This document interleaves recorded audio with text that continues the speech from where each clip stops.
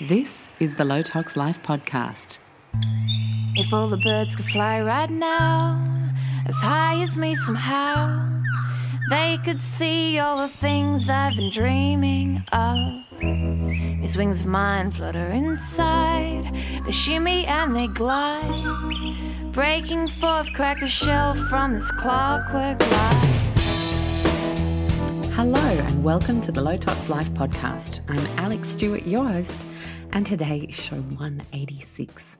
I hope you're traveling well in your corner of the world, and I wish you and your loved ones safety, health, happiness. And I know I've been on an emotional roller coaster myself. We all have. It's impossible to not be affected by this, whether it's pushing your health buttons, your political buttons, your family buttons. There are buttons being pushed in every corner of our lives. And of course, things are always going to happen to us, and it's the reaction that we get to choose. And that is something I keep coming back to over this time. And I've been very focused. Some of you guys who are email subscribers will know that I've talked about what our inner voices are saying to ourselves, with a lot of us having additional responsibilities right now, additional concerns, things to have to ruminate over in our heads. This is not the ideal time to take up a new language and become a karate black belt or whatever it is that so many people feel they have to add to the pile because we get to be at home right now. Of course, those in essential services are not.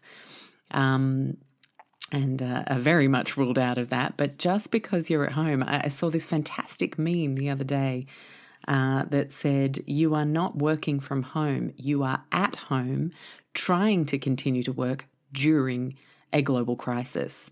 That's a very different thing. And I think that gives us the space and permission to really understand that this is not a carefree time for us. It's okay that it isn't, and it's okay that we admit that it isn't.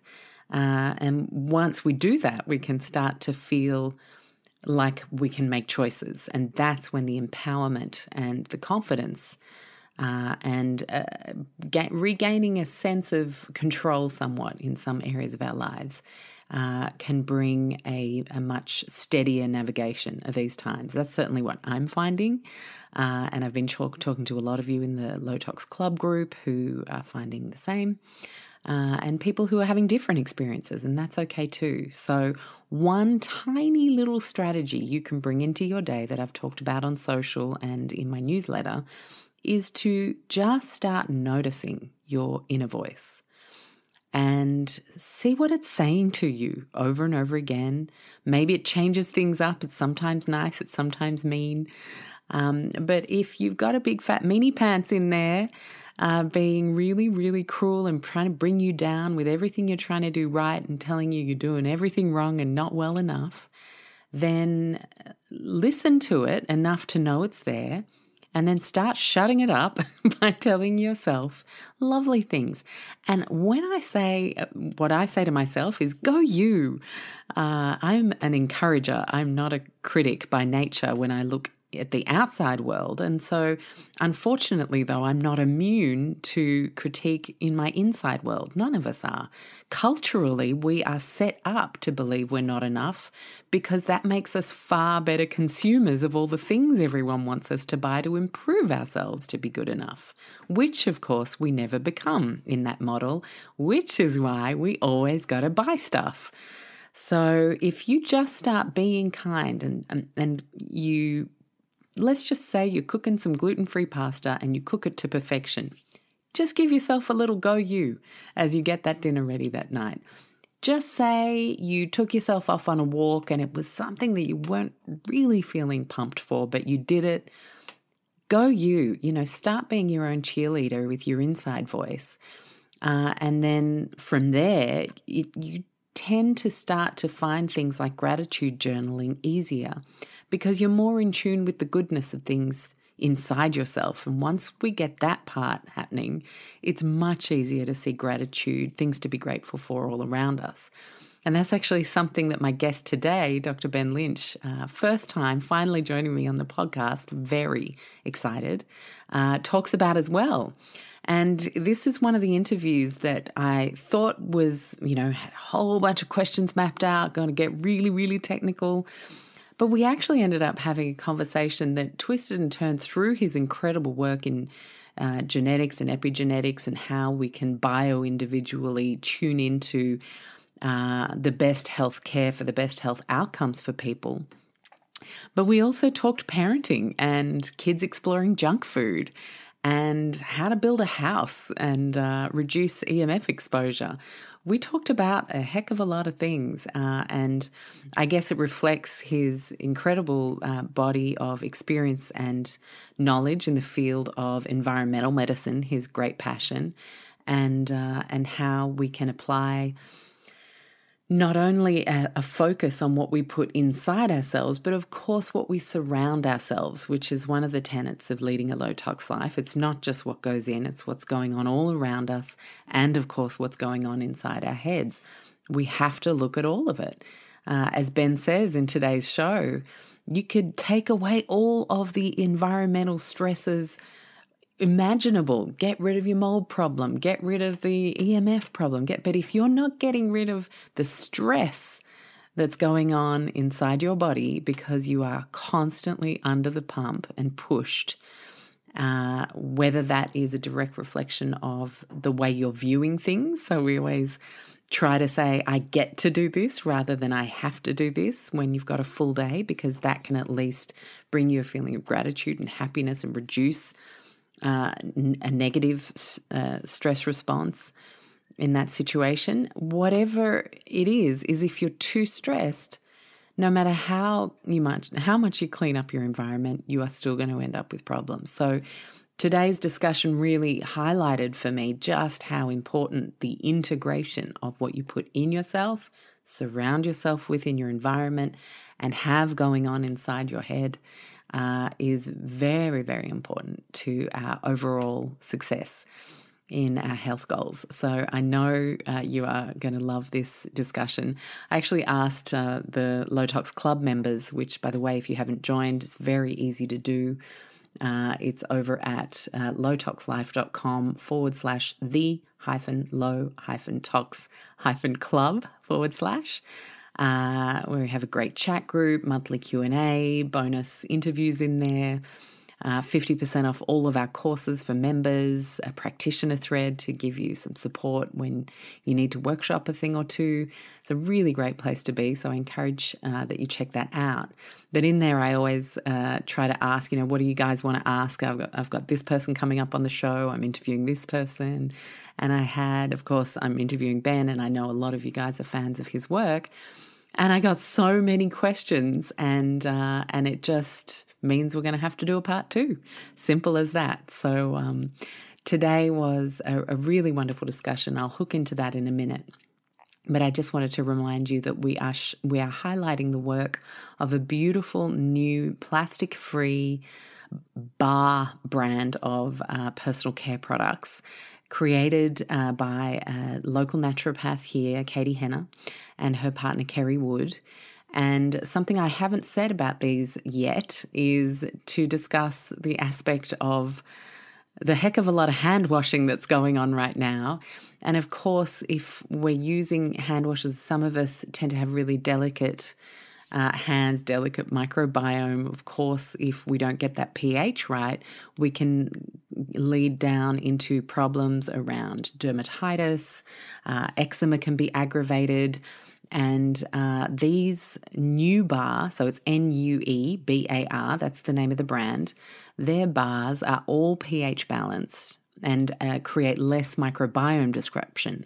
And something we actually talked about in today's show was how microbiome disruption and being too much of a clean freak that we get rid of all the good guys as well, same as the antibiotic principle in our guts, is that we can decrease our natural body's defenses against things like viruses. So it's important not to go into the crazy live in a bubble clean freak situation. And I was thrilled to read into a little bit more detail that the bars in the new bar range are around 4.5 to 5.5 pH, in line with the natural microbiome being less disturbed. So it makes it easier for the skin to maintain health and integrity. So if you're someone who's out there frequently hand washing right now, which, hello, 2020, that's what's happening, then it's really negatively impacting the skin on your hands, then I would urge you to give these beautiful bars a go. They're extremely gentle. And a lot of people are reporting already that they find them to be more effective in hair washing as well, and that they hadn't had success with bar soaps, bar products for washing the hair. And yet with these ones, they're finding that they are having a positive impact. And I will say that so far those reports are coming from people with short to medium length hair. I personally haven't tried the shampoo. My hair's very long these days. So maybe I'm a little bit scared too. I should. We both should, and we should report back. But I know for a fact that the face wash is gorgeous. The hand products are extremely gentle. I'm loving what I've personally purchased and tried myself, and I encourage you to have a look at the range online and maybe try a couple of things that are running out soon for you, especially while we've got the 15% off for listeners. You can head to nuebar.com. And it's all there. So I talked about the awards they're already winning as a brand less than 12 months old. That's amazing. And you have 15% off for the month, and that's till the end of May. And your code is LowToxLife. So I'll just give you that web again. It's nuebar.com. And if you would prefer not to have to try and remember that, of course, we've always got the details in the show notes. So now I'm going to head over to our show with Dr. Ben Lynch. Please, if you have not read his book, Dirty Genes, yet, it is an eye-opener. I'm a huge fan of his work, of his attention to detail, of his constantly accepting that what we know now is not the end. It is always just the beginning of what we could know around the corner, which I think serves very well if we're to continue to improve health outcomes for people around the world, and health outcomes for our planet, of course, because everything we do affects it. And that's a theme that comes up today as well. So go out, grab yourself a copy of Dirty Genes, listen to today's show. And I've also got the details for Dr. Ben Lynch's supplement company, Seeking Health, in the show notes today, and some of the ones that I have found to be personally extremely helpful as someone who had all sorts of issues come up once I overfilled my inflammation bucket from many, many years of mold exposure. And there were things that I could find with his range that I just wasn't finding anywhere else to really move the needle on my symptoms and support me as I got better. So all those details are in the show notes, which you can always find on the lowtoxlife.com/podcast, and click on today's show. Enjoy my chat with Ben. Hello, Ben Lynch. How are you? At the moment, I'm calm. Nice. That's good. Did some yeah. breathing exercises before we chatted today. yeah. It's a crazy time. It is a crazy time, and I almost feel like we get to have this conversation where we don't have to talk about the crazy right now. We can actually just help people with their health problems and help navigate all the things that existed before the crazy times came.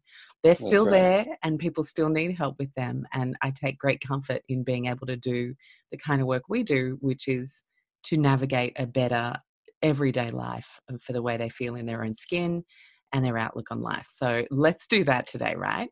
Yeah, let's do it. Sounds like a plan. So I'm always interested to hear people's personal journeys into what landed them where they are with the take that they have and the niche that they've gone into. Your personal journey as a doctor, choosing specifically to be an ND, How did you land there? Were you a very conventional kid and then you had this big discovery, or were you always a bit of an out of the box thinker? What did it look like for you? It's a good question. Well, if you look at how I was raised, I mean, my stepmom was a obstetrician gynecologist, so MD, and so my father's a lawyer, so kind of the opposite of the Cosby Show.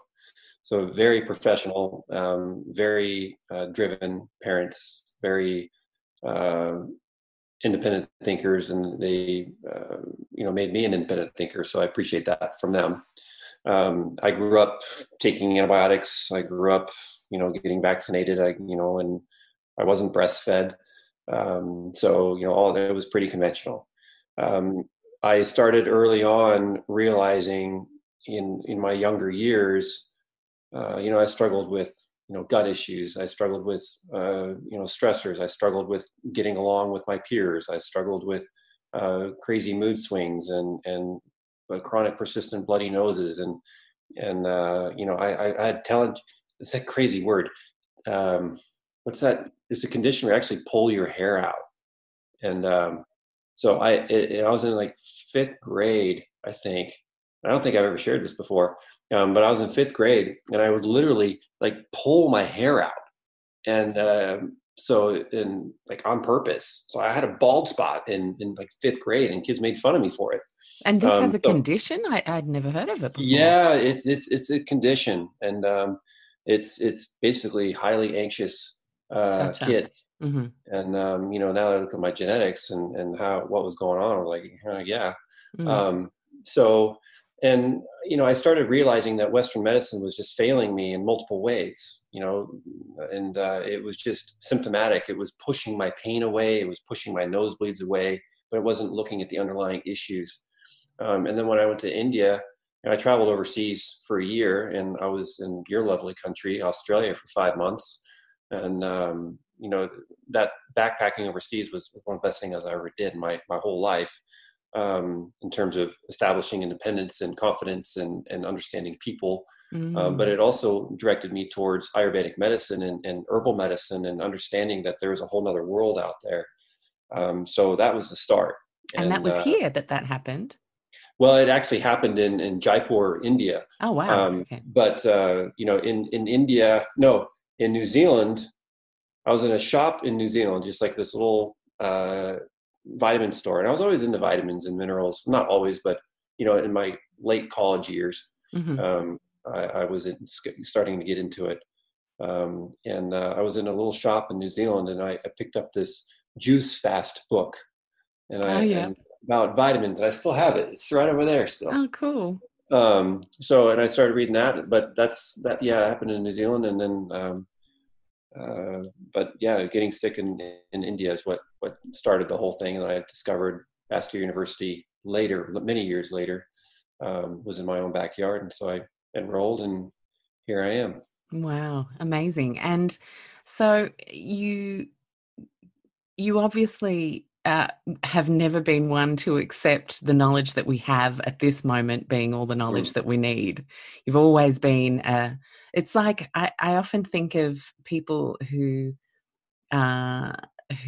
seek to find more than the allopathic way are the 4-year-old kids who say, but why?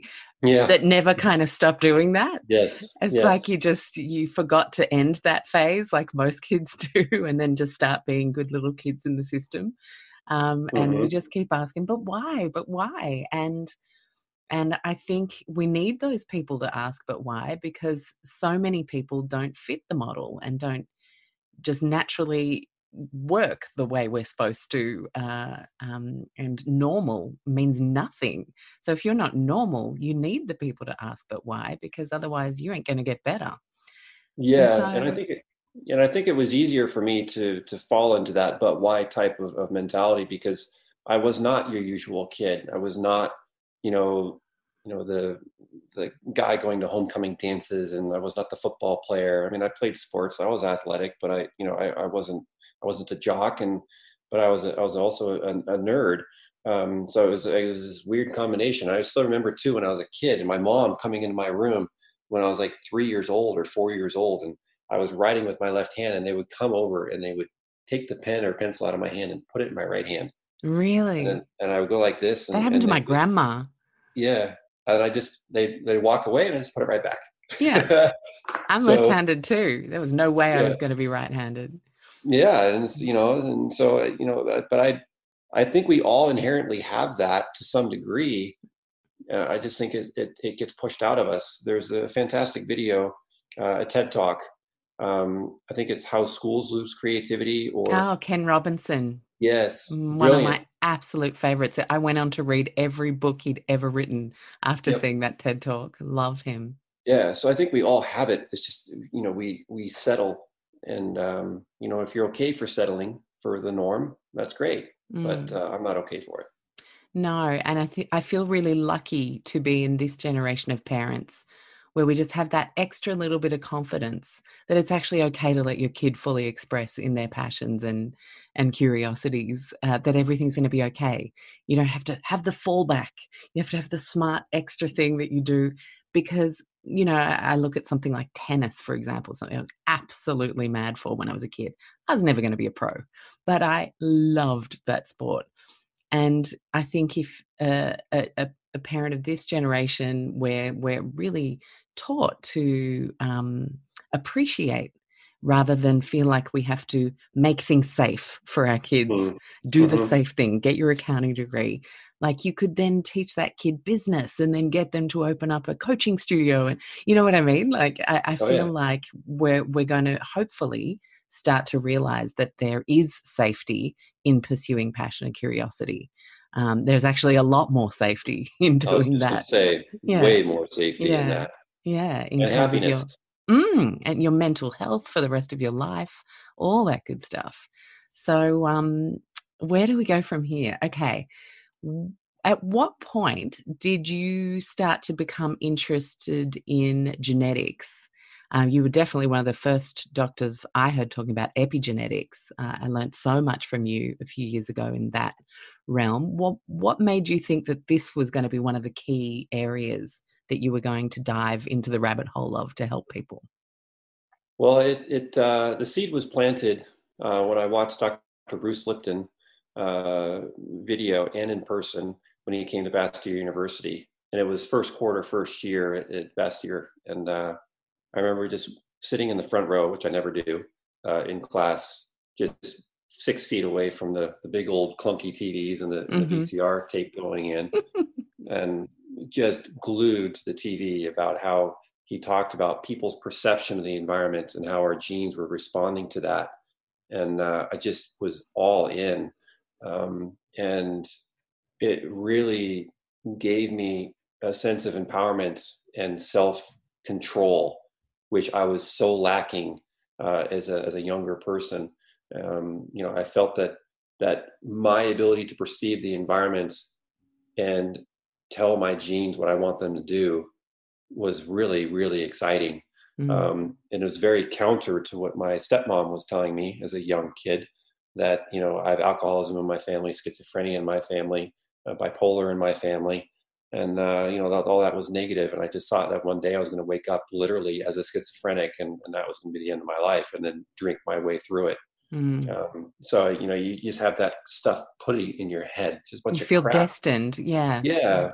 And then when I was working with patients years after that, probably 4 years after, I think I took 2 years to do my science requirements. You pass your science boards, and then you can go into clinic.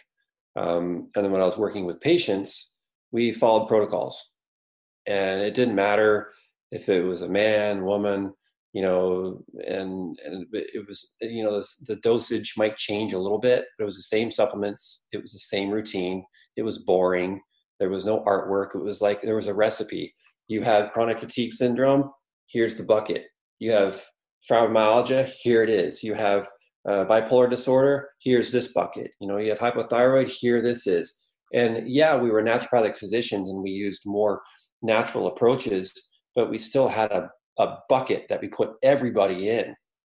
And I was like, this is not what I came here for. And I noticed early on that some patients would do fine with that bucket and they'd be good. Probably, 70, 80% of them would do well. And that's decent odds. If you look at medical research, 70, 80% outcome is phenomenal. But I didn't settle for that. I was like, why aren't the 10, 20% succeeding? What's up? Oh, they're just, more difficult. They're not compliant. It's like, yeah, and this patient is actually incredibly compliant. So something is up. And then I remember I turned to my environmental medicine lead clinical supervisor, and I said, "Hey, doc, we're using these chelators to pull metals out of these people who have, obvious, high levels of mercury that we see on labs, and we were doing all that right. But I said, some people are more reactive to DMSA and others, and some people are getting rashes, some people are getting asthma, some people are getting, just good success. So, do you think there's a genetic component to it?"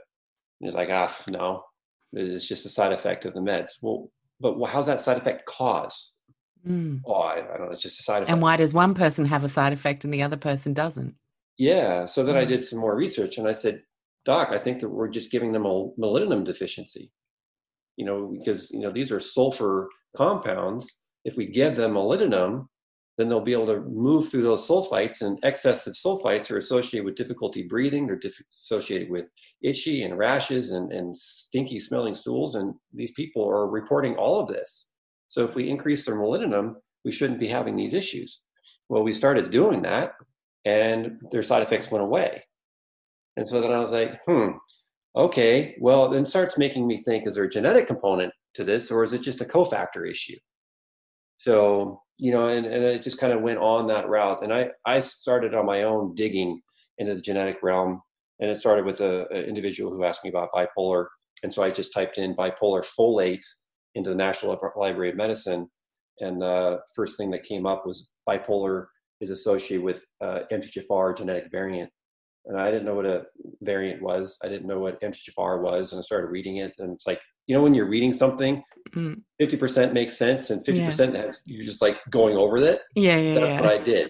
It's like MTHFR. So I took MTHFR and I plugged that back into the National Library of Medicine, and it outspat like 5,000 research articles how it was associated with all these different conditions. I was like, oh my God, this is important. How is nobody talking about this? I was talking with Dave Rabin about this, who's going to be on the show in a couple of weeks. We've just had all our fabulous conversations for the month this week. And he is the guy who's the psychiatrist / neuroscientist who's doing a lot of trials in microdosing of psychedelics for mental illness. He came up with that Apollo hand AI device to calm mental patients. And he was literally saying the same thing that you're saying right now, which is there's such a massive divide between what scientists are researching and know and what people are practicing, teaching, and treating with. Man. It's like chasm. Moses came through here. It's like put everybody on two completely different sides to use a metaphor. Chasm. And it's crazy. It's crazy. It's shocking because we as taxpayers are paying the government our taxes, and the government is funding millions of dollars to these researchers to do some good quality research. They do the research, they publish their papers, nobody reads them. I mean, if you download medical research, the average readership of some of the papers I'm reading is in like the double digits. Wow. That's it. I mean, I can read a phenomenal paper. It's viewed 20 times, viewed 30 times. I was like, oh my God.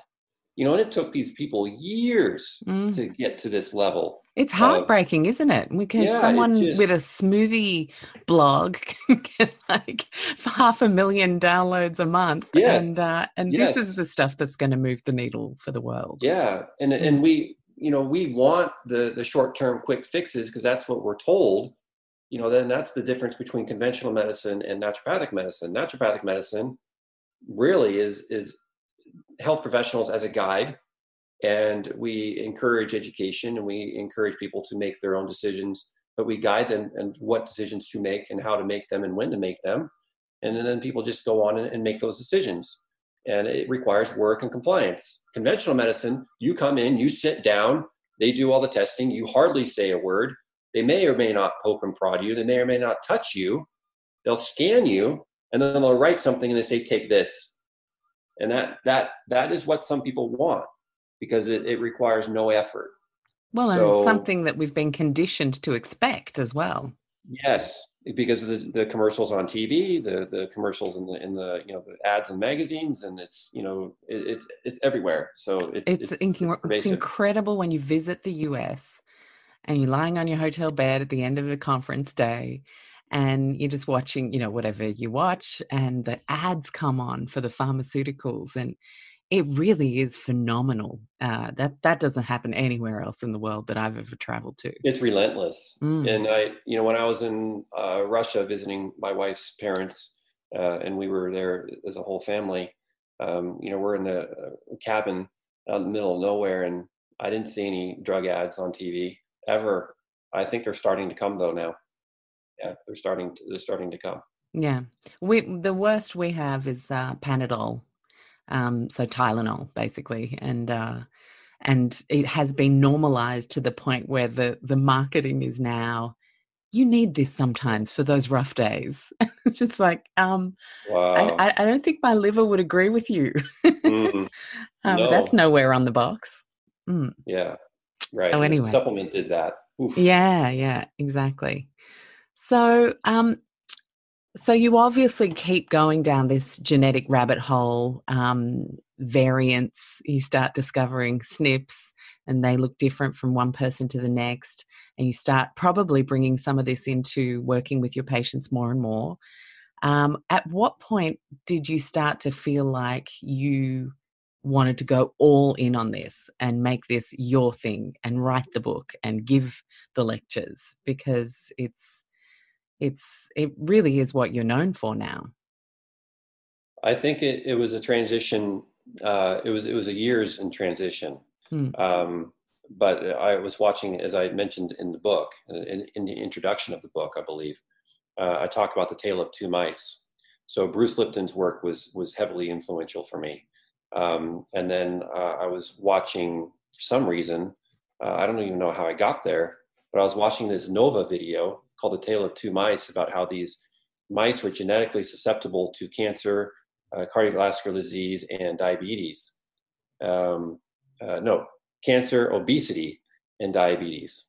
And they were genetically programmed to do that, so they could test various drugs or what have you on them. They were called the Goody mice. And so, that's kind of an awful life for a mouse, but anyway. So this researcher decided, assistant in the research project, she decided, she went to the head researcher. She goes, can I give the moms some additional methyl donors like folate and genistein and, vitamin B12 and other types of nutrients while they're pregnant, to see if we can see if these babies don't get cardiovascular disease, cancer, or diabetes. And the researcher was like, sure, go ahead. And just a few nutrients, next pregnancy, nothing. Babies grew up just fine. Genetically susceptible to all these conditions, didn't get them. And then she ended with, well, this is such new findings, we don't know what to do with this information. It's like, are you daft? You came up with this brilliant idea and then you can't close it.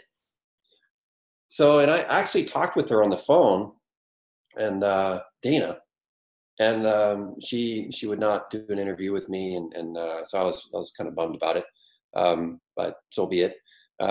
So I took her information and ran with it, and so it's like, this is huge. And MTHFR is dealing with folate, and so if you support someone's genetic variations for folate, and they're having struggles with infertility or miscarriage or placenta previa or preeclampsia or what have you, and you give them additional nutrients and remedy their lifestyle a little bit and their diet, let's see if we can have some success. And I will not ever forget I'm still in communication with them today. I'm seeing their children grow up. A couple out of China reached out to me. They were living in Ireland at the time.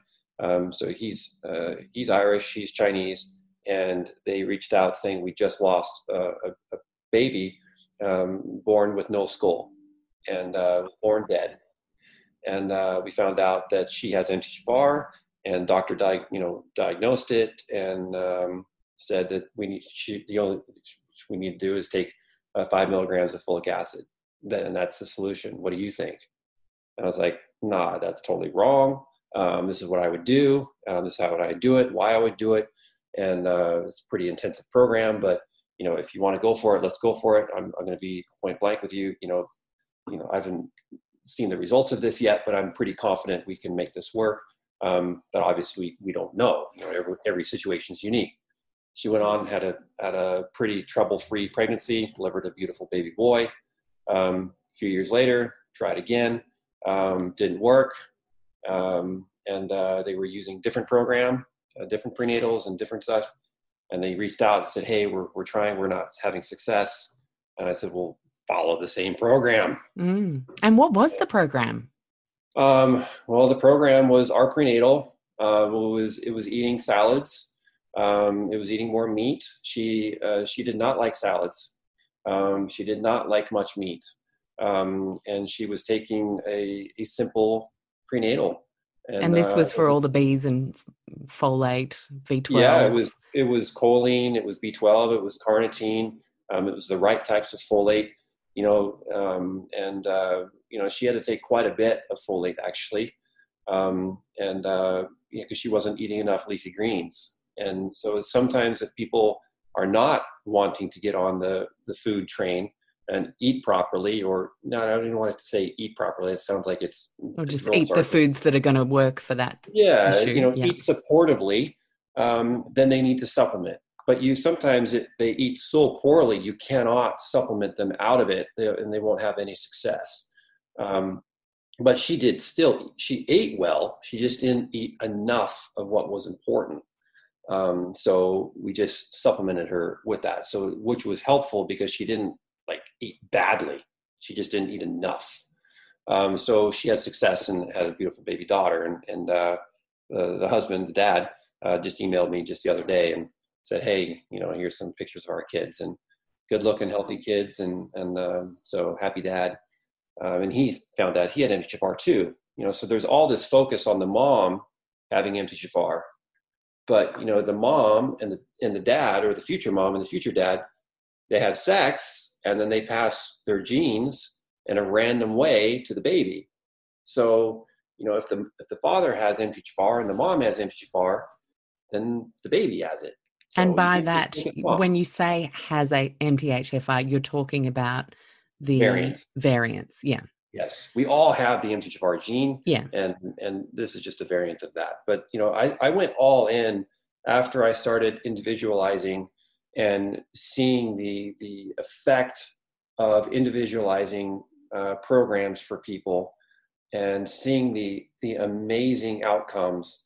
And it was almost effortless. And then when I started, I started with MTHFR as the first gene. And then I just kind of went all in on that.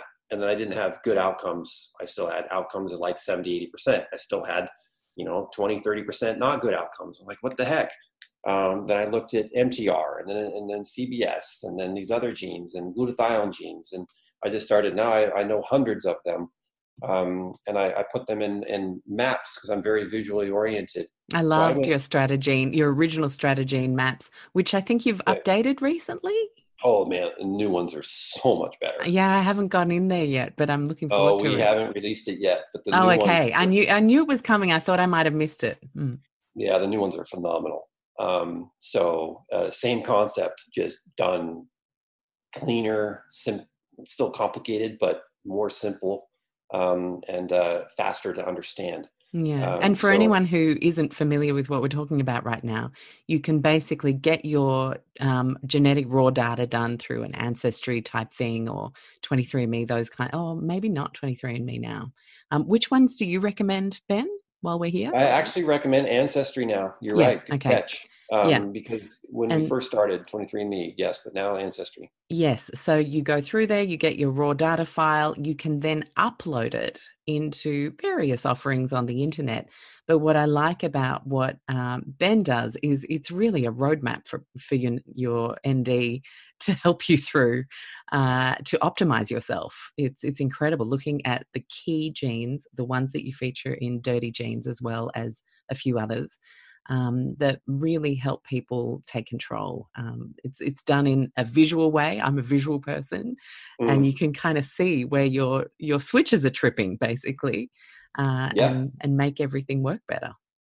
Yeah. And it's way less guessing. Mm. I mean, it's way less guessing, and it actually makes healthcare fun again. And the doctors who I've trained who are utilizing strategy in their practice, they just love it, and they just said, "God, it's just made our jobs so much easier and much more effortless." And we feel more confident with our patients, and the patients feel more confident because they can see visually and understand where their potential problems are, where their potential strengths are, and then how to support it on an ongoing basis. And so it's exciting. It's a lot of fun. It's addictive. The problem is, there's 19,000 genes in the human body. So where do you draw the line? Yeah. Where do you draw the line? How did you choose? How did you whittle it down for your book, Dirty Genes? Great question. Yeah. So out of the 19,000 genes in the human body, give or take, I discuss basically 8 in the book. We call them the Super 7 because as I was writing the book, I was focusing on one of the glutathione genes. I can't even remember. And I kept having difficulty writing the chapter because I was talking about 2 different types of glutathione genes. And so that's why the chapter is called GST-GPX for the 2 glutathione genes. It was just not feasible to write the chapter just focusing on one. So there's 8 genes in the human body, in the book. And as I was initially writing the book, I want to look back and look at my original 7. My agent and publisher told me that I need to pick 7 genes, and that was it. 1 gene per chapter, and then, introduce them and then talk about solutions. I was like, wow, that's hard. How do I pick 7? And as I was originally writing, I found out that, I don't have a liver gene. Or I don't have a cell membrane gene, or I don't have a gene that's associated with histamine, or I don't have a gut health gene. Or I am writing about dopamine, but I'm not talking about serotonin. But then I looked at that and I said, okay, conventional medicine breaks everything down into systems. And if I broke the body down into major systems, what would that look like? Mental, gut health, detoxification, cell membrane health, cardiovascular, and what's another one in the book? And then ones that just kind of balance all throughout. So basically, if you support the 7 genes that I discussed in the book, it's a holistic approach to your entire body. Even though I'm discussing 7 genes, it's comprehensive. And is it overly simplistic? Yeah, you bet. It's overly simplistic. But it doesn't matter because the outcome it works. And I could not write this book. I was going to write a book on just MTHFR years ago. And I'm so glad I didn't, because people would not have had success from it.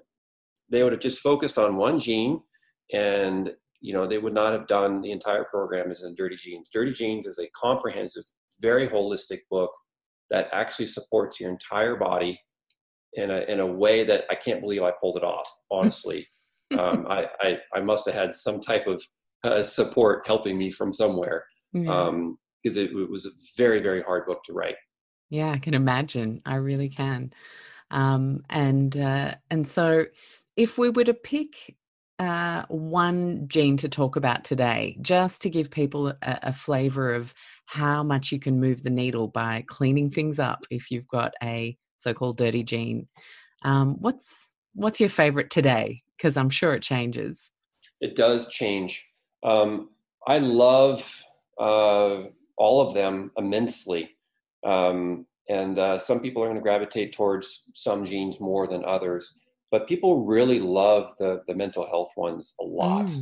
Well, let's talk about that.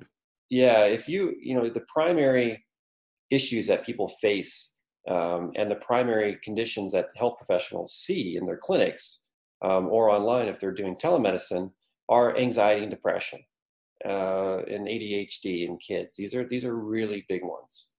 And of course, there's many genes that are associated with these, but I distill it down in basically 1 to 2 genes in the book. And one gene is called COMT. And COMT is an abbreviation for this long fancy word that tells geneticists and biochemists what the gene does. So you first need to understand what a gene is. A gene is basically a blob of protein, amino acids, nucleotides that have a specific job to do. So you're thinking, God, we're going to get all sciencey right now. Not really. Genes have jobs to do. It's just like the 26 letters in the alphabet. They have certain jobs to do. They have a certain way they sound, and when they combine with other things, they do different sounds. So it's just like a gene. So COMT's job is to help you move dopamine throughout your body, throughout your brain. It kind of helps eliminate it. And it does other things too. Well, let's just focus on dopamine.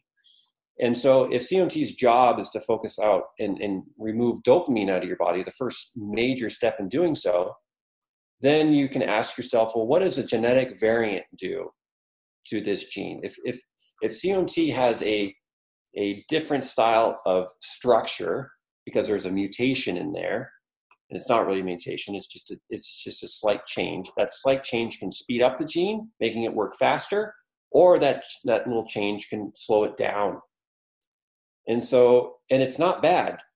Either one of them is not bad. If you inherit a genetic variation for COMT, it's not bad. It's not like, oh my God, this is bad for me. Just like as if you're born with a COMT that does not have any genetic variants in there and say, oh, I'm lucky, I don't have that. It's different. It's like you have, beautiful blonde hair, from what it looks like, the look of it. I have beautiful brown hair. So they have different functions. They look, it's still beautiful stuff. So if your COMT gene is working quicker, your dopamine is leaving your brain faster. So, and you're thinking, well, that actually sounds like it could suck. Well, if you think of a situation where that could be beneficial, dopamine increases your focus, increases your sense of alertness. It allows you to be happy and smiling and get stuff done. And on the flip side of that, if you lack it, you can have depression and sadness. You can have lack of focus. So those are kind of issues there. But if you have too much dopamine, you can get irritability, angry. You can get insomnia. You could have migraines. So these are not beneficial. So it's a balancing act. So a fast COMT type. So in the book, I realized I had to discuss both types of COMT. I had to figure out, okay, how do I talk about this gene? Because some genes you can just talk about it if it's working functionally and not working well. And that's like for a lot of the genes in the book. COMT, if it's not working well, it could actually have a benefit. So it could actually increase dopamine in the brain. For some people, that's a good thing. For others, it's a bad thing. So in your COMT shifts. So a person who has a slow COMT, it might be slow for that afternoon, and it can speed up and become faster.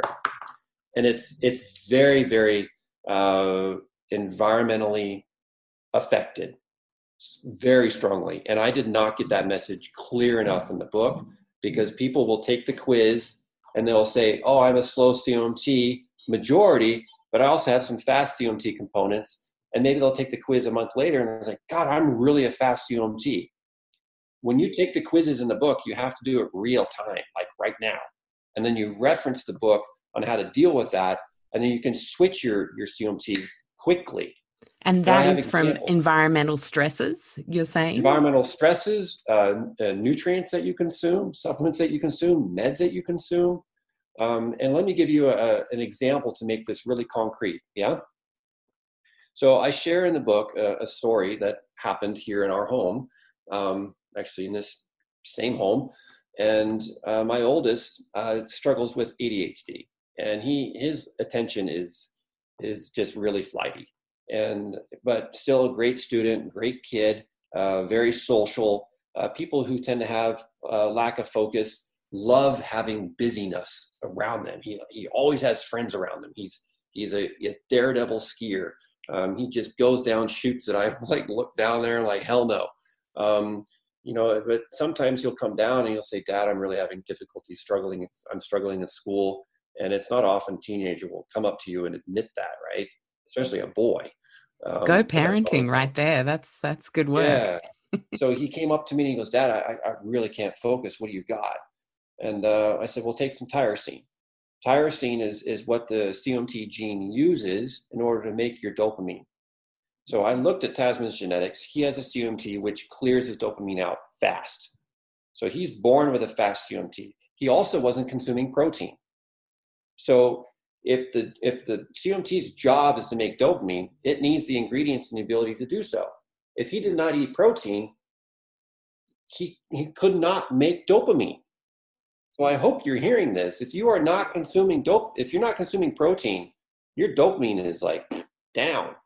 And so what you're going to do is you're going to gravitate towards sweets to skyrocket up your dopamine short term, but then you dive really fast. It's not sustainable. So now you're on this vicious cycle and you're possibly bipolar or what have you. And I've had tons of success stories just merely by balancing people's protein intake. So he still wasn't consuming enough protein, gave him the tyrosine. He was probably 12 or 13 at the time. I gave him 500 milligrams. And he took it within an hour. He's like, wow, yeah, I'm feeling a lot better. And off he went and did his homework. And then I said, okay, well, just take this every day and wake up in the morning, take it before you go to school, because he didn't eat much protein for breakfast. I said, just take one, go to school. And he goes, all right. And he got to the point where he was just doing it himself. I didn't have to remind him. He goes, Dad, can I just put the bottle in my bathroom? I said, sure, go ahead. It's not a good idea to store vitamins in your bathroom because it's very humid. And vitamins don't like humidity. No, they do not. But, short term, I was like, oh, what the heck? Go for it. I just said, keep it closed and tight and in your drawer. And so he was taking it every day and it was fine. And then I just noticed he and I started screaming at each other a lot more, fighting, yelling, arguing. I mean, like full on, like man to man fights. Wow. Screaming, red in the face for like 2 weeks. And I was like, okay, this is just not. I'm taking that out of your bathroom. Yeah, this is not right. And I just, one day I just, sometimes you get so involved with these types of stuff, you don't pull yourself out. So I pulled myself out. You're in it instead of looking at it objectively. Yeah. So I pulled off my screaming at my kid dad hat to my doctor hat. And I looked at him and I was like, Tasman, something's been off for like the last 2 weeks. What is up? Nothing. And I was like, no, girlfriend dump you? No, I don't even have a girlfriend, stupid. Like, all right, wow, that's a little, don't call your dad stupid. And so I was remaining calm. And I said, oh, how much tyrosine are you taking? I don't know, that stuff doesn't work. 2, 3, 4, doesn't matter. It doesn't work. I was like, oh, all right. Well, it does work. And apparently you're taking too much. No, I'm not. It doesn't work. So just stop taking it, man. Just stop taking it. Give it to me. Just give me the bottle. Gave it to me. Next day, got my kid back. Wow. And I told him, and I showed him, I said, look, this tyrosine goes to make dopamine. Dopamine goes to norepinephrine. Norepinephrine is like your adrenaline. And kids get adrenaline. So he understood that. I said, you were making huge amounts of this, and it turned your lack of focus into focus, which then you had too much and you became a slow COMT. So his fast COMT, you could call that dirty because he had ADD. So he took tyrosine to clean it up. He had focus. He dirtied his now healthy functioning COMT, and he dirtied it to become a slow COMT. And that was by taking too much of the thing? Yes, that's right. And then what happened is he went back to 1 capsule a day, and then his buddies were lifting weights. So he started consuming more protein on his own consistently. So I said, okay, once you start consuming protein consistently, or even consuming a significant amount of protein in the morning for breakfast or lunch, you do not take tyrosine that day. Yeah. You take tyrosine when you're not eating protein. Well, now he eats protein constantly. So, but he still has ADD-like symptoms. So we need to figure out, he's still eating too much junk food, but that's on his own deal. I want him to struggle with that and learn from it. Good on you. You can't control everything. No, and they're learning. They're learning really well by digging their own holes. And I make a point to teach them when they're digging in their holes what tools to get out and how they're digging their holes. So, for example, they start getting acne. I give them some liver nutrients, and their acne goes away. And then they celebrate, and they go eat more fast food, and they take the liver support. It doesn't work, Dad. Your supplement doesn't work. I said, well, yeah, when you eat Chick-fil-A every single day, it's not going to work. So, yeah. Yeah, you can't supplement your way out of a bad diet. That's for sure a recurring theme. But yeah, until they learn that. Yeah, I definitely think, though, as someone who's helped many families with food and kids, is you lay the good foundations, you increase their awareness that crappy things start to happen if you choose crap, basically. And so that at least if they've got that awareness in the back of their minds during those teen years where it is so important for them to be tribal and do what the crew is doing, they will come back. They will always have that little voice in the back of their head. Yeah, I know this isn't so good for me. And I think that therefore makes them have a better foundation as they hit their 20s. Very scary to do as a parent. Yes. Very scary to remove yourself from the control of what they're doing in certain areas. But the best parenting course I ever did was called Love and Logic. And you love your children when they fail, and when you let them fail, they create their own logic. And when they're failing, you just say, hey, you don't have to say I love you and all that. I think it's overused. We say it sometimes around here, but not every day. But when they're struggling, it's like, guy, I'm sorry you got acne. That sucks. And it's got to be tough, isn't it? Yeah, it's not good. Well, how do you think you got that acne? Oh, I went to Chick-fil-A. All right. So do you take your liver nutrients? Yeah, but I've been eating it too much. Oh, good. There's a logic. Yeah. Gave them the love. They created the logic themselves because I guided them through it. I said, so what are you going to do about it? Well, I'm just, I'm not going to go to Chick-fil-A for probably in the next 2 weeks and clean this up. And so, for example, we were in Hawaii on vacation, and for 2 weeks, I saw my middle boy, who was about 13 at the time, ordering whatever he wanted on the menu. I just removed myself completely from his ordering. And soda with every meal, and wheat with almost every meal, and cheese on everything. And, I don't do gluten or dairy really. And for me, and neither does my wife, but they just went whole hog. And at the end of that 2 weeks, we're sitting down at a restaurant, ordered dinner. And he goes, I'll have the salad and just some water, please. And I looked at him and I said, dude, what's up? He looked at me and he goes, I regret how I've eaten these last 2 weeks. But he got to come to that himself. That is so much more powerful than you control freaking your way into his diet, right? Yeah.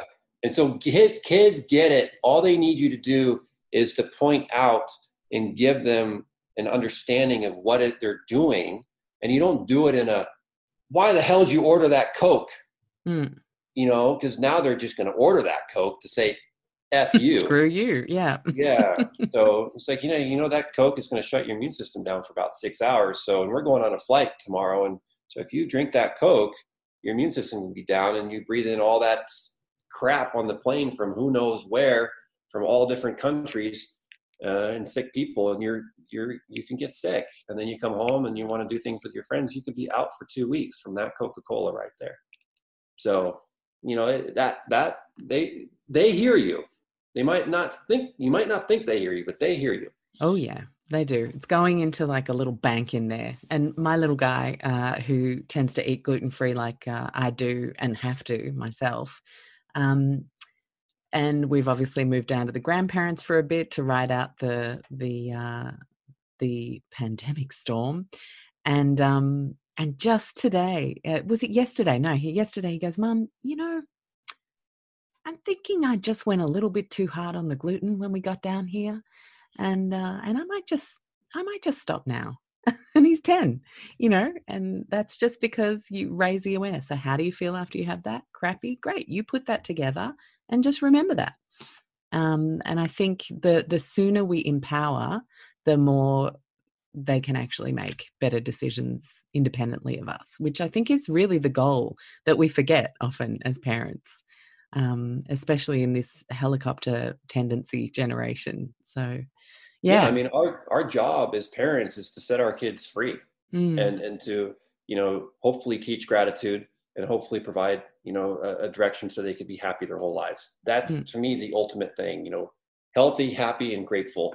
yeah. If I can do that as a parent, then job done. Respect is in there as well, but grateful brings respect, I believe. So that for me is job done. So I don't care what they do in their life, just as long as they're happy and grateful. Yeah, nice tangent there. That's so many parents listen to the show, and I think, especially while we're all spending a heck of a lot more time together as families, that could have been a nice little thing for people to hear and focus on right now. Um, let's talk about your home. I loved following your build or mass renovation, shall we say, recently, a couple of years ago now. Um, Yeah, we got a concrete truck in the driveway as we speak. oh, we're still going. Yeah, it's still going. 3 years now. I What? took a break to on it. We're finally starting to do the yard. Okay, And, cool. so pouring some concrete steps in the back. Yeah. We've But had a couple yeah, of fantastic renovation, low tox renovation shows over the years with wonderful architects, interior designers who specialize in materials and builds that benefit people and planet. And I'm curious to know what your big focuses were. I know you're passionate about reducing EMF and Wi-Fi exposures. Were there any other particular things that you really wanted to reduce when you started researching what you guys were going to do? yeah. In a nutshell, my specialty is environmental medicine. I learned early on in clinic, as I've shared with you in the beginning of this interview, that working with heavy metal chelation and so on in the clinic, and I saw tremendous results from that. I expanded into mold and allergies and just food, and the environment is defined as basically anything that's not us. I was doing a presentation in London, and I asked the audience, how would you define environment? And had all these definitions coming forth, and this one lady goes, anything that's not us. I was like, that's beautiful. So used it ever since. Um, but so when we think about our health, we think about what to put in. We think about what foods to eat. We think about what supplements to take. We think about what meds to take, what actions to do, but we don't think about what to avoid. What to stop doing. And I think that is just an inherent capitalistic consumer type of mindset that we've been programmed to think about.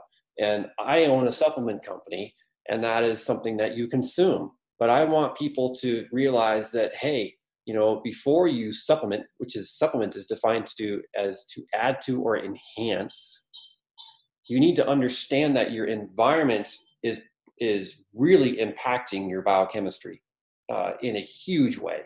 So our home was built in a way to minimize chemicals and Wi-Fi, or basically just any type of environmental interference comprehensively. And there's visual environmental cues as well. So flow, and space, and how rooms are connected, and how things are positioned in the home, and the layout is very important. So feng shui is very important. So I would say that feng shui for me was very important. And because if the space is overall poorly designed, then it doesn't matter what type of materials you use, it's going to be a burden on you. I feel bad for those homes that are at the end of a street and they're right at the end of the street before someone takes a left or a right. I mean, the energy flow of traffic coming right to your front door, and then that, I cannot imagine the burden that they feel in that type of home. And that sounds really weird. And it is kind of weird, but just start looking at the feng shui of your home and how it's affecting you. Yeah, we did an incredible show with a feng shui master a couple of months Beautiful. ago, Grace, and she is just the things she's able to achieve for people by moving a flipping couch. It's just Yeah, incredible. Like exactly. mental illnesses vanish, relationship problems resolve, Yeah, incredible stuff when you pay yeah. attention to the energy flow of your home and location, of course, if you can at this point in time. Yeah, location is huge. In our home, I would not have invested 3 years in a lot of expense unless I was in a prime location. We're surrounded. I mean, we're in the city of Seattle, basically, but we're also surrounded by almost 1,000 acres of state park. So it feels like we're in the country. But in terms of materials used, I mean, we use drywall called Certainteed here in the U.S. I don't know if you have it or not, but it's actually a drywall. Do you know what drywall is down Yeah, there yeah. in South? Yeah, yeah. Hmm. Um, so um, so drywall, basically gypsum.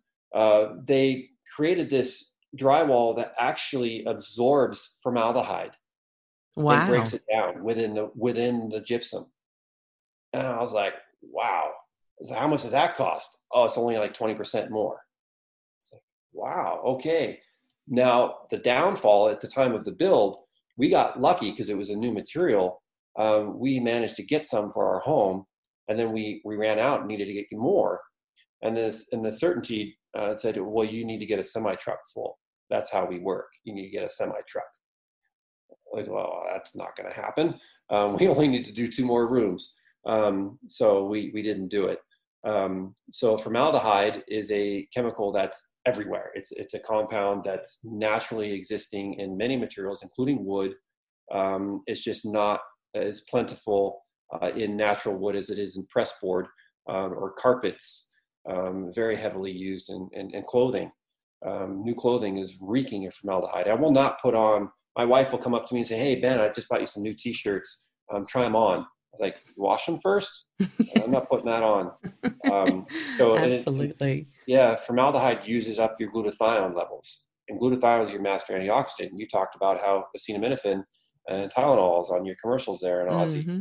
And so if you have a home full of pressboard furniture and pressboard cabinets and carpets, especially if they're new, you are breathing a lot of formaldehyde, and you are depleting your glutathione. And then you take a Tylenol because you have a headache, you deplete it even more. Now you feel even worse. Now you have joint pain. So then you take another Tylenol or an Advil on top of that.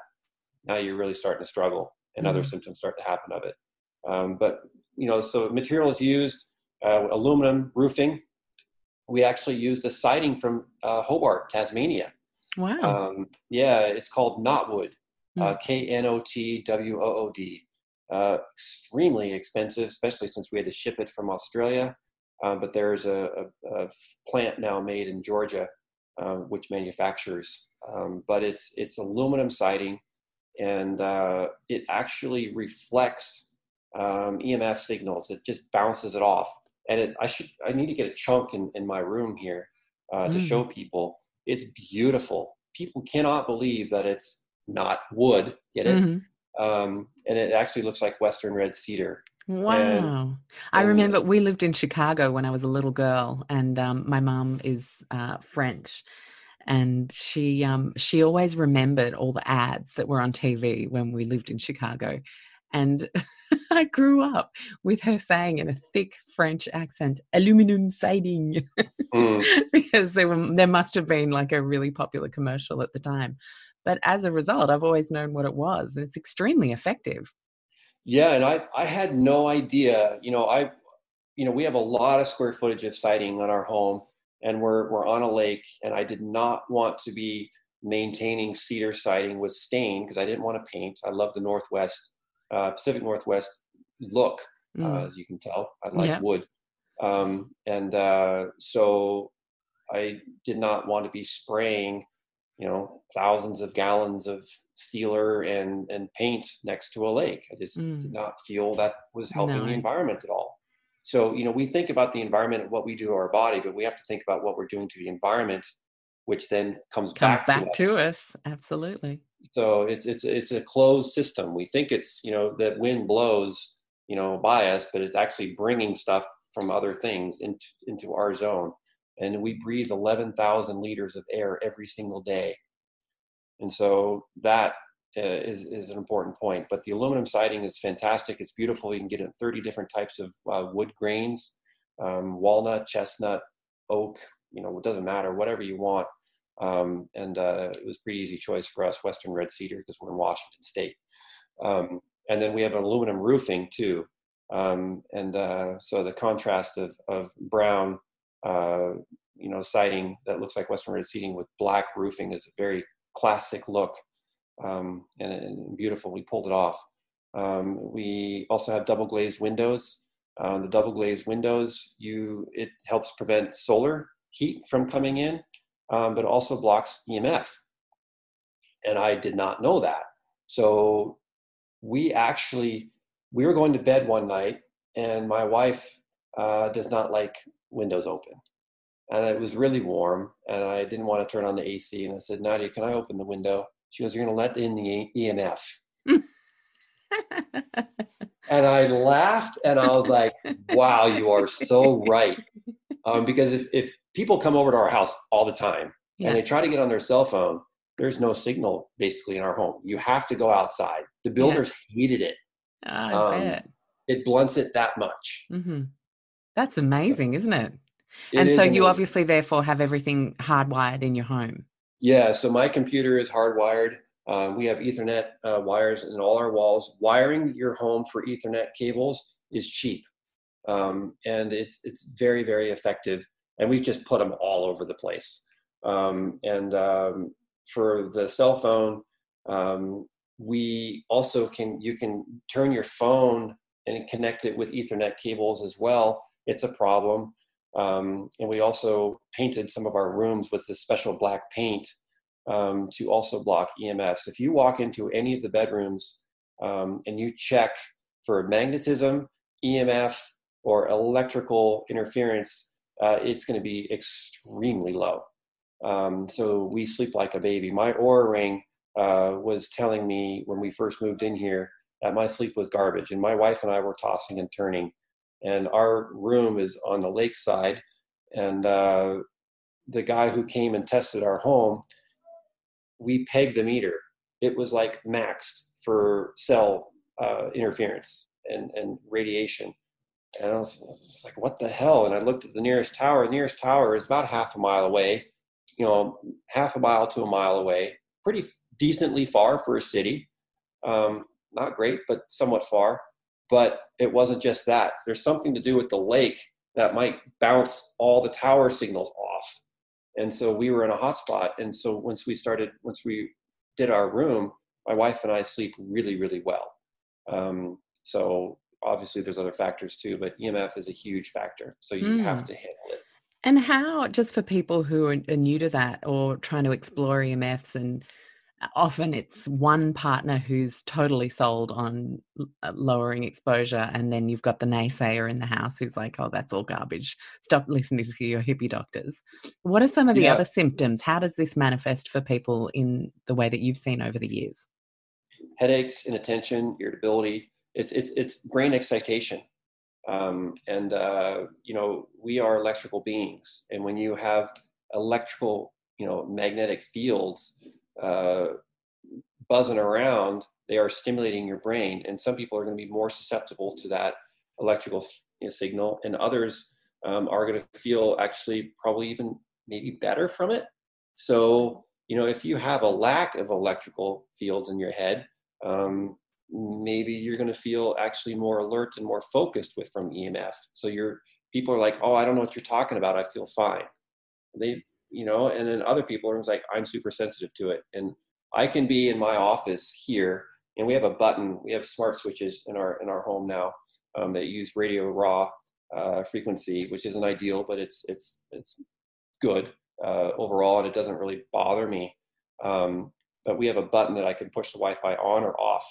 So I don't have to go to a router. I can just go to a switches, and we have them in various locations in the house. So we still have Wi-Fi, but we use it intermittently. But headaches, irritability, difficulty sleeping, lack of focus, which comes from difficulty of sleep. So those are the main ones. And some people report joint pain as well, but could that be from the difficulty of sleeping and lack of sleep? Because sleep is very healing. People think that sleep is just for rest, but sleep is a very healing time. Your growth hormone goes up for healing and repair.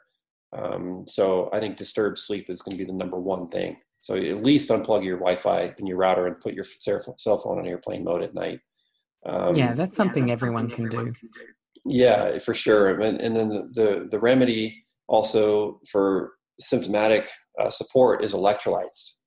I find that I will suck down electrolytes in a significant amount when I'm traveling at conferences, because I'm surrounded with Wi-Fi, and hotels can be beautiful, and I will go in there in our room or my room if it was just me, and I will throw that mattress around. I'll move dressers, and I'm going to look for that damn router. I'm going to unplug it. Yeah. So hotel rooms are awful nowadays.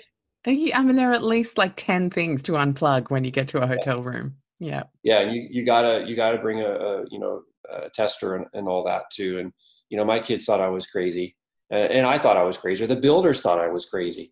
And then they finally realized that, I'm right. And I think I influenced the builders. They're a very high-end firm here in Seattle, and they do a great job. But I started asking, I need manufacturer safety data sheets on every material that you bring in this house. I'm not letting you, bring in any component of any type of product, caulking, painting, tubing, what have you, unless I see the sheet. And at first they were like, oh. But then they became nightmare client. Yeah. But then they probably started thinking about Yes. what they were going to submit to you. And they probably looked at a few different things first. I'm going to show them this one. This one looks safer. Yeah. And so I walked into the house one day. I would come on site almost every single day for the 2 years. And it had this weird hospital smell. And I was like, what's that? And we have this fresh air system that pumps air in and around. I don't think you see it now. It's down on the floor. But we build buildings so tight in America now that we actually have to pump fresh air in from outside and pump air out. So that's their solution. You think we could just build houses less tight, but no. So we have this unit from England or Europe called Zender. And so I think it's maybe even German. And so it pumps the air in, it filters it, and then it goes through these pipes, and then it distributes it throughout the building. Mm-hmm. And then it kicks out the stale air out. So we have the building will cycle maybe 4 times an hour. We'll have fresh air, which is pretty cool. But the pipes were made out of phthalates in high amounts. Yeah. And so we're filtering the air. We have HEPA filtration, and the pipes were made out of phthalates. What's the point? What is the point? Phthalates are fat soluble, and so they go right in your brain. And so I told him, he said, you got to rip all these pipes out. I said, well, that's is Zender piping. I said, I don't care. You rip it out. And they said, well, it's the only one that's UL approved. The city won't let us use anything else. I said, rip it out. I said, I'm not putting it in my house. And they just resistant. I emailed the mechanical engineer who recommended the system. I said, this is not going to work. You need to get me a solution now. And I was adamant. And so my son, middle boy, Matthew, put his nose on the pipe, and he smelled it, and he had an instant headache. I mean, instant. He's like, oh, Dad, my head hurts. It was bad. And I was like, God, why does it smell like a hospital? And this manufacturer, the company, the heating cooling company said, oh, we install this system in hospitals all the time. I was like, oh my God. Oh my goodness. So, yeah. So now we know why hospitals smell like that. Yeah. They have this daily tubing. Yeah. Yeah. Incredible. Incredible. So, another thing I want to ask you about before we go is I just want to dig into supplements a little bit more because I find that Seeking Health and the supplements that you've created are so tailored to different human experiences, expressions of genes, and the environment in a way that people are now obviously copying because it gets results. And Yes. one of the things that I have found to be one of my favorite supplements was histamine X, coming through SIRS, having terrible, terrible mold exposure for a really long time, and then, the inflammation bucket overflowing, yada, yada. I definitely don't need to go into details with you. But that has been such a calming, helpful supplement for a system that has wanted to default to overdrive during that kind of warning system time in my life, that it is still every now and then trying to kick over there, and my body's like, no, it's okay now, we're good. But I just find it to be so effective. And researching the link between histamine and mold exposure and particular gene expressions was led me to your research many years ago around histamines, and you were one of the first doctors talking about it. Can you talk to us about who might need some support on histamine processing, production, blocking, like what does it look like for people? Because it's such a vast array of symptoms. It's massive, and I'm Mm. glad you're having success. It's great. It's I would say everyone has a moment, many moments in their life where they're excessive histamine and they don't know it.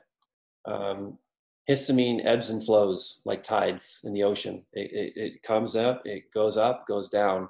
And when it's up too high, you're like, damn, that's not good. When it's too low, it's not good. It's got to be that sweet spot.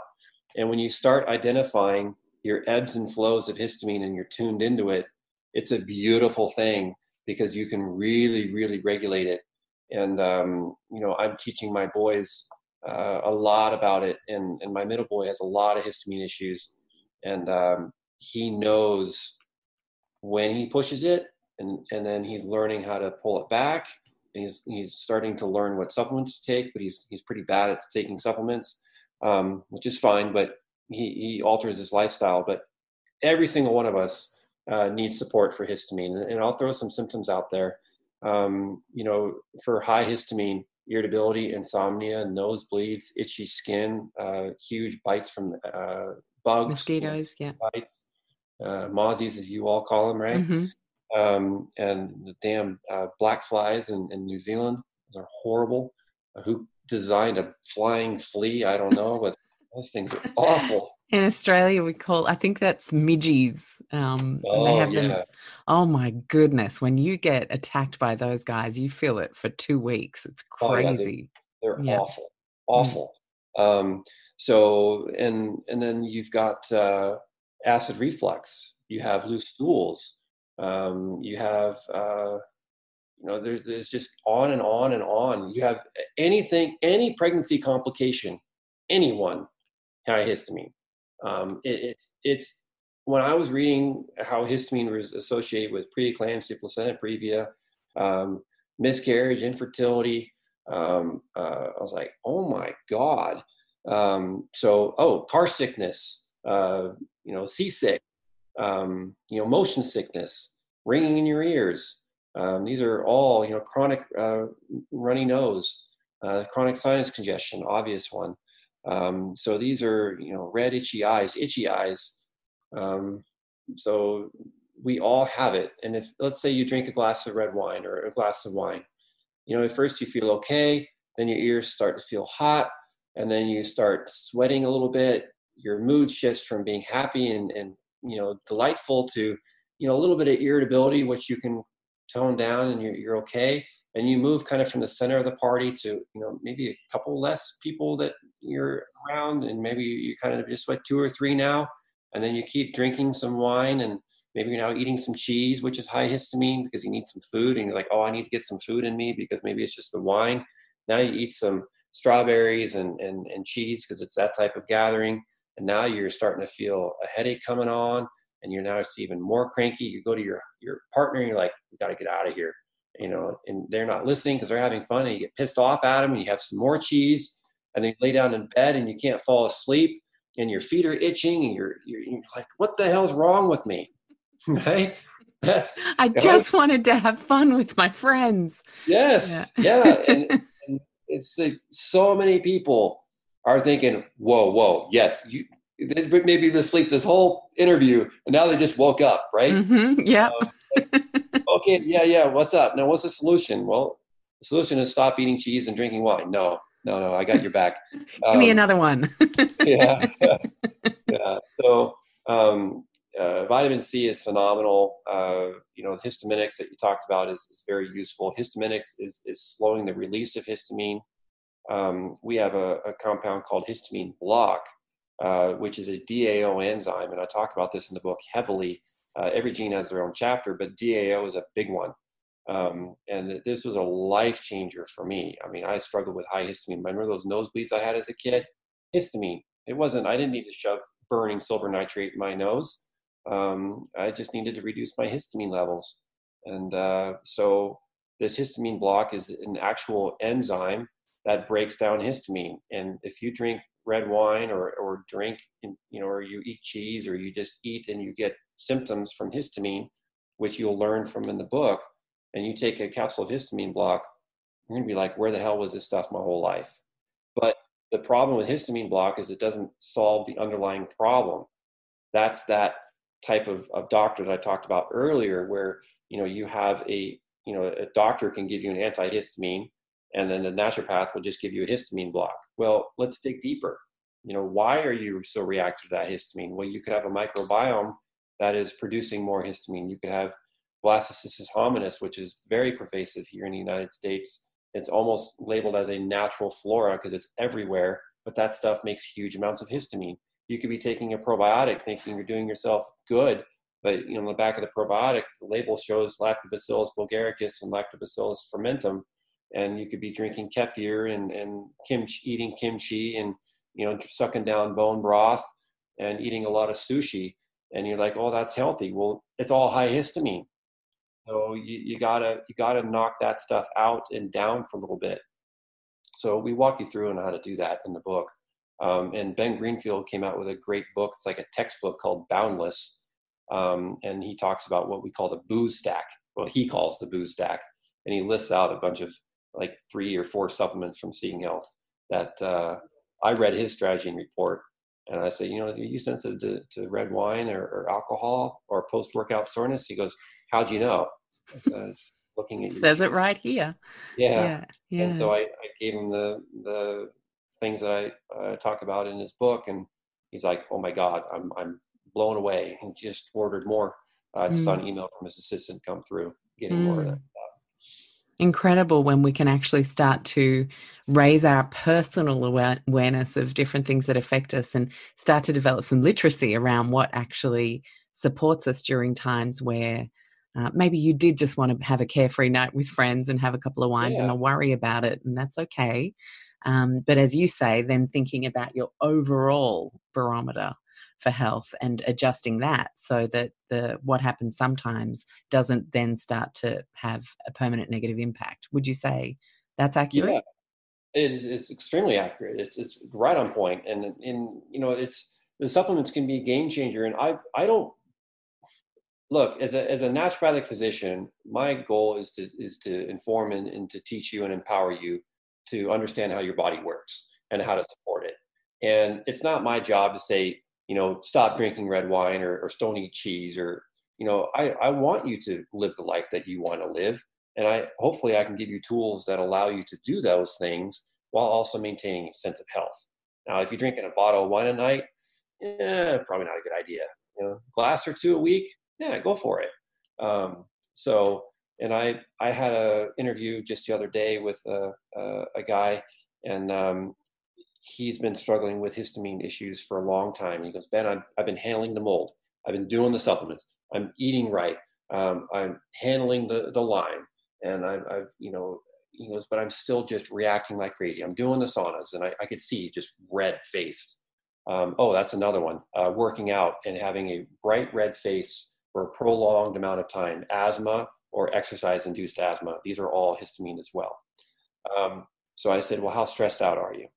He goes, I'm extremely stressed. I said, well, you can take all the supplements you want. You can kill all the babesia that you want. You can get rid of all the mold you want. If you're under chronic stress, you're going to have chronically elevated histamine. You need to get rid of the stressors. And he goes, Yeah. oh my God. Yeah. Okay. Yeah, absolutely. And so a common theme that I know of yours and that I'm hearing in the chat we're having today is that this is not like putting people on regimes for long-term medication alternatives. You really encourage people to listen in, tune in, adjust, remove, and something you talk about, which is pulsing. So even the ones you personally need permanently for your mix and your bioindividuality, you still take a day off. Why is that? Our genes are influenced by the environment. And if you're taking a lot of us are taking big amounts of zinc right now, right? Because of the COVID thing.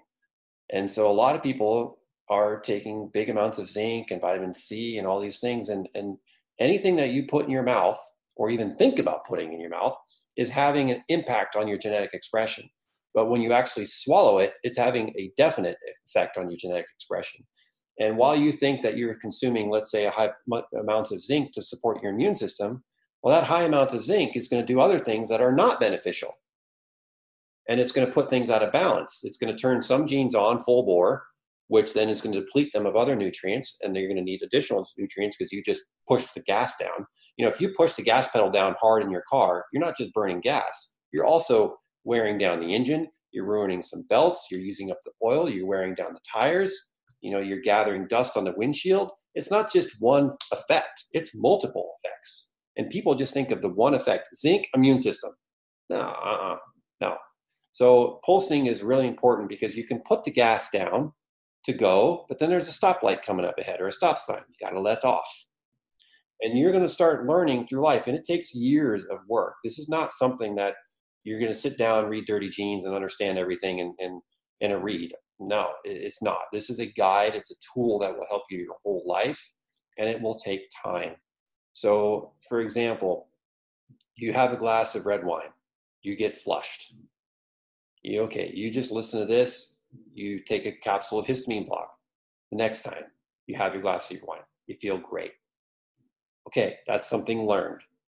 All right, so I took histamine block. It's a DAO enzyme. I just processed the histamine. I was able to handle it. And now you're not drinking the red wine, but now you kind of have that same sensation. What happened? Oh, I just had I had a mandarin. Okay, now the mandarin's having that same effect. I wonder if I take I handle that. Now, let's say it starts getting worse and you get bit by a bug and you get this big rash. Oh, Dr. Lynch said if I have a big mosquito bite, that could be histamine. So maybe I'm just generally high histamine. So I'm going to do a gut test and I'm going to see how my gut is. Gut comes back totally fine. And then you say, oh, he mentioned something about the probiotic. And you look at your probiotic and it's like Lactobacillus fermentum, 5 billion. Lactobacillus, bulgaricus, 5 billion. You're like, oh my God, I'm actually making histamine in my gut. You stop that probiotic, way better. You drink a glass of red wine and you're fine. You were taking a supplement and it was actually causing the problem. So you took another supplement to neutralize that problem. But when you start sleuthing, like we just did, you can really figure out what's going on. You do that for everything in your body and every action you take throughout your day. You don't just blindly drink water. You think, how am I feeling right now? You drink water and it's like, oh, I just have a really dry mouth right now. Oh, God, I just got water out of the tap. I didn't filter it. That's the chlorine. So. Yeah, absolutely. And so you mentioned probiotics. So I might finish with a question around probiotics because there is a lot of conflicting advice And it feels like conflicting thought leadership in the space where some people are saying ditch all probiotics, just get into the most native environments you possibly can as often as you can and feed your microbiome that way because that was, our innate way. But then, other thought leadership is that we are too far gone in our modern environments and we actually do need to tweak with supplementation to correct some of the issues. And then there are the people saying, but that's too many of too few types of strains. Where are we on probiotics in your eyes? And how do we positively incorporate them? And who needs to? How do we find out? Well, the short answer is easy. Nobody knows. Yeah. And I appreciate that honesty because it's true. Really is. Yeah. I mean, We still got a lot to learn. Yeah. I mean, the microbiome is so vast. I mean, it's like the ocean, more than the ocean. And it does so much for us and so much that it can harm us too. It can kill us. But we are a walking ball of bugs. I mean, we have different bacteria in all different parts of zones on our body, and it shifts, it moves. With every meal we eat, with everything we touch, wind comes, the soils we touch, it's massive how much bacteria that we have on us. I have no idea. But my respect for the microbiome is huge right now. And my desire to learn is really big as well. And I'm getting better, but I have a long way to go. But I will say that I would be, first, it depends on where you live. If you live in a city and your kids goes to a public school, I would not say, hey, rub your face in the soccer field and roll around in the dirt and then go eat your sandwich. That's not good advice. There's pesticides, herbicides, cleaning solutions everywhere. The soil that we have around here, us, all of us now, it's not soil. When I was in Tasmania, I was hiking in the bush for literally a month. When I was there, I hiked almost nonstop. I think I was in a youth hostel maybe for 5 nights out of the 30. It was amazing. And I would drink out of streams, and some of the streams I lucked out, some of the streams I didn't. And when I did landscaping here in the United States, I touched mulch all day, touched dirt all day, and I didn't care. My hands would be covered in soil, and I'd eat my food. And I had nematodes and amoebas, and when the doctor looked at my gut and was like, "What in the hell did you do?" I was like, I did landscape and I grew up on a ranch and I didn't really wash my hands. He was like, "Oh yeah, it looks like that." So it's, I've lived enough and I've dirtied myself enough, living in India and being a landscaper and working with chemicals and growing up on a farm. I've had it all in terms of the vastness of the microbiome. So I would say that it's a bit of both. We need not sterilize the crap out of everything like we're doing now with COVID. I think this is a huge disaster. I just got an email from the Marriott International hotel chains. Oh, how yeah. proud they are. You see that? I got it too. Yeah, the I forget what they called it, the code of cleanliness or whatever it was. And they were proudly showing these, B-roll snippets of their team spraying this chemical around and wiping handles everywhere, and their team wearing gloves and masks when they open the door. I mean, it's like we're living in fear of the natural flora around us. And that's not the answer. The enemy is not the virus. The enemy is our lack of being able to adapt in our present environment. And this is going to make it way worse because the biofilms that are going to be created from all this killing are going to be significant. The bugs are going to get stronger and stronger, and we're going to be so weak because our immune systems are not being under duress. So I really am scared. Not scared, but I'm concerned of what we're doing to the planet. I mean, soils are being destroyed. I think that's where we've got huge potential, right? Healing soil is really, I'm writing a book right now that speaks to the types of farming methods that do that. And I feel like that's something we can all positively come together on as people who eat food is just buying from the farmers who are giving more back to the soil than they're taking. In the right way. In the right way, of course. And it's when I had a medical conference where doctors present on mold and all the usual doctor stuff, gut health and what have you, autism, blah blah blah. And I invited my old boss for landscaping, and Henrika Schraven, long-haired, super thin hippie, vegan, super talented, and he was standing there in his Levi's jacket and his long stringing hair, just kind of bouncing around like this. The guy's super hyper, in his 60s, and just full sun exposure, wrinkled skin, and people, all these doctors just keep walking by. I'm like, who the hell is this guy? Why is Ben talking to this weirdo hippie? And then he got on the stage, and they're like, wow, Ben has really lost it now. So he starts talking, and he says that, all you guys have been talking about in terms of the health of your patients is great. I've learned a lot from you all. He goes, but all this comes from the soil. It all starts in the soil. You're using capsules of probiotics for your patients. It starts from the soil. And they're like, oh yeah, whatever. And then he goes, I'm going to show you this Japanese presentation of how the soil is living and what's going on. And then he talks about that. He talks about how, all the different aspects of soil and how he went to different farms and supported the trees and how their harvest went up and the nutrient content of food and what have you. And then when he was done, he said, thank you. And the entire room, almost 400 docs stood up in standing ovation to this hippie, because they realized that it does start with soil. Yeah. And I was like, phew, I didn't lose it. Everyone's still your friend. It's okay, Ben. Yeah. Yeah, I think it is definitely an area where we still have so much left to learn. We could talk all day, but I'm very conscious of the fact that over where you live right now, it's time to hunker down for some family time in the evening.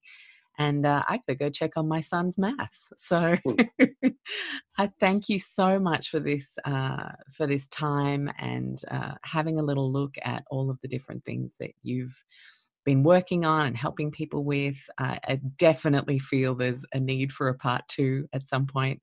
And yeah, I just want to say thanks for doing the work you do. It's very, very helpful to a lot of people.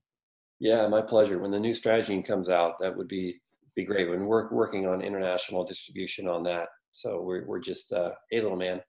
Amazing. Oh, yep. He's just popped come up. Introduce yourself. Hey.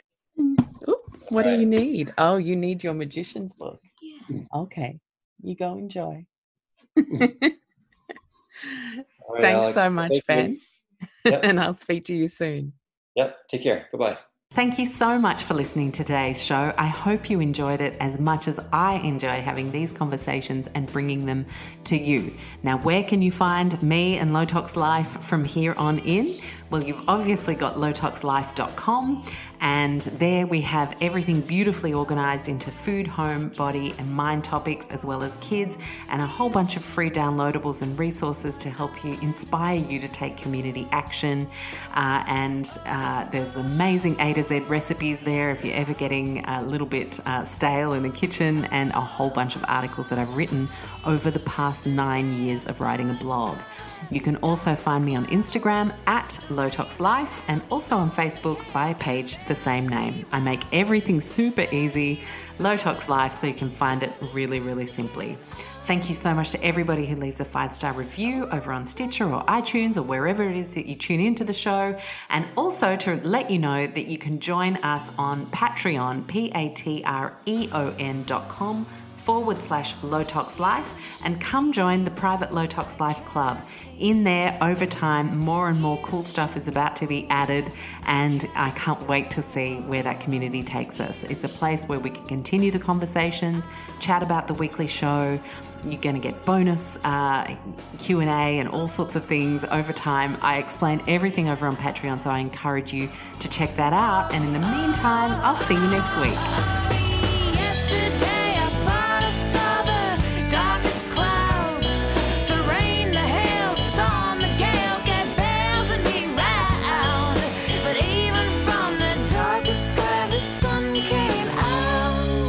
A lot of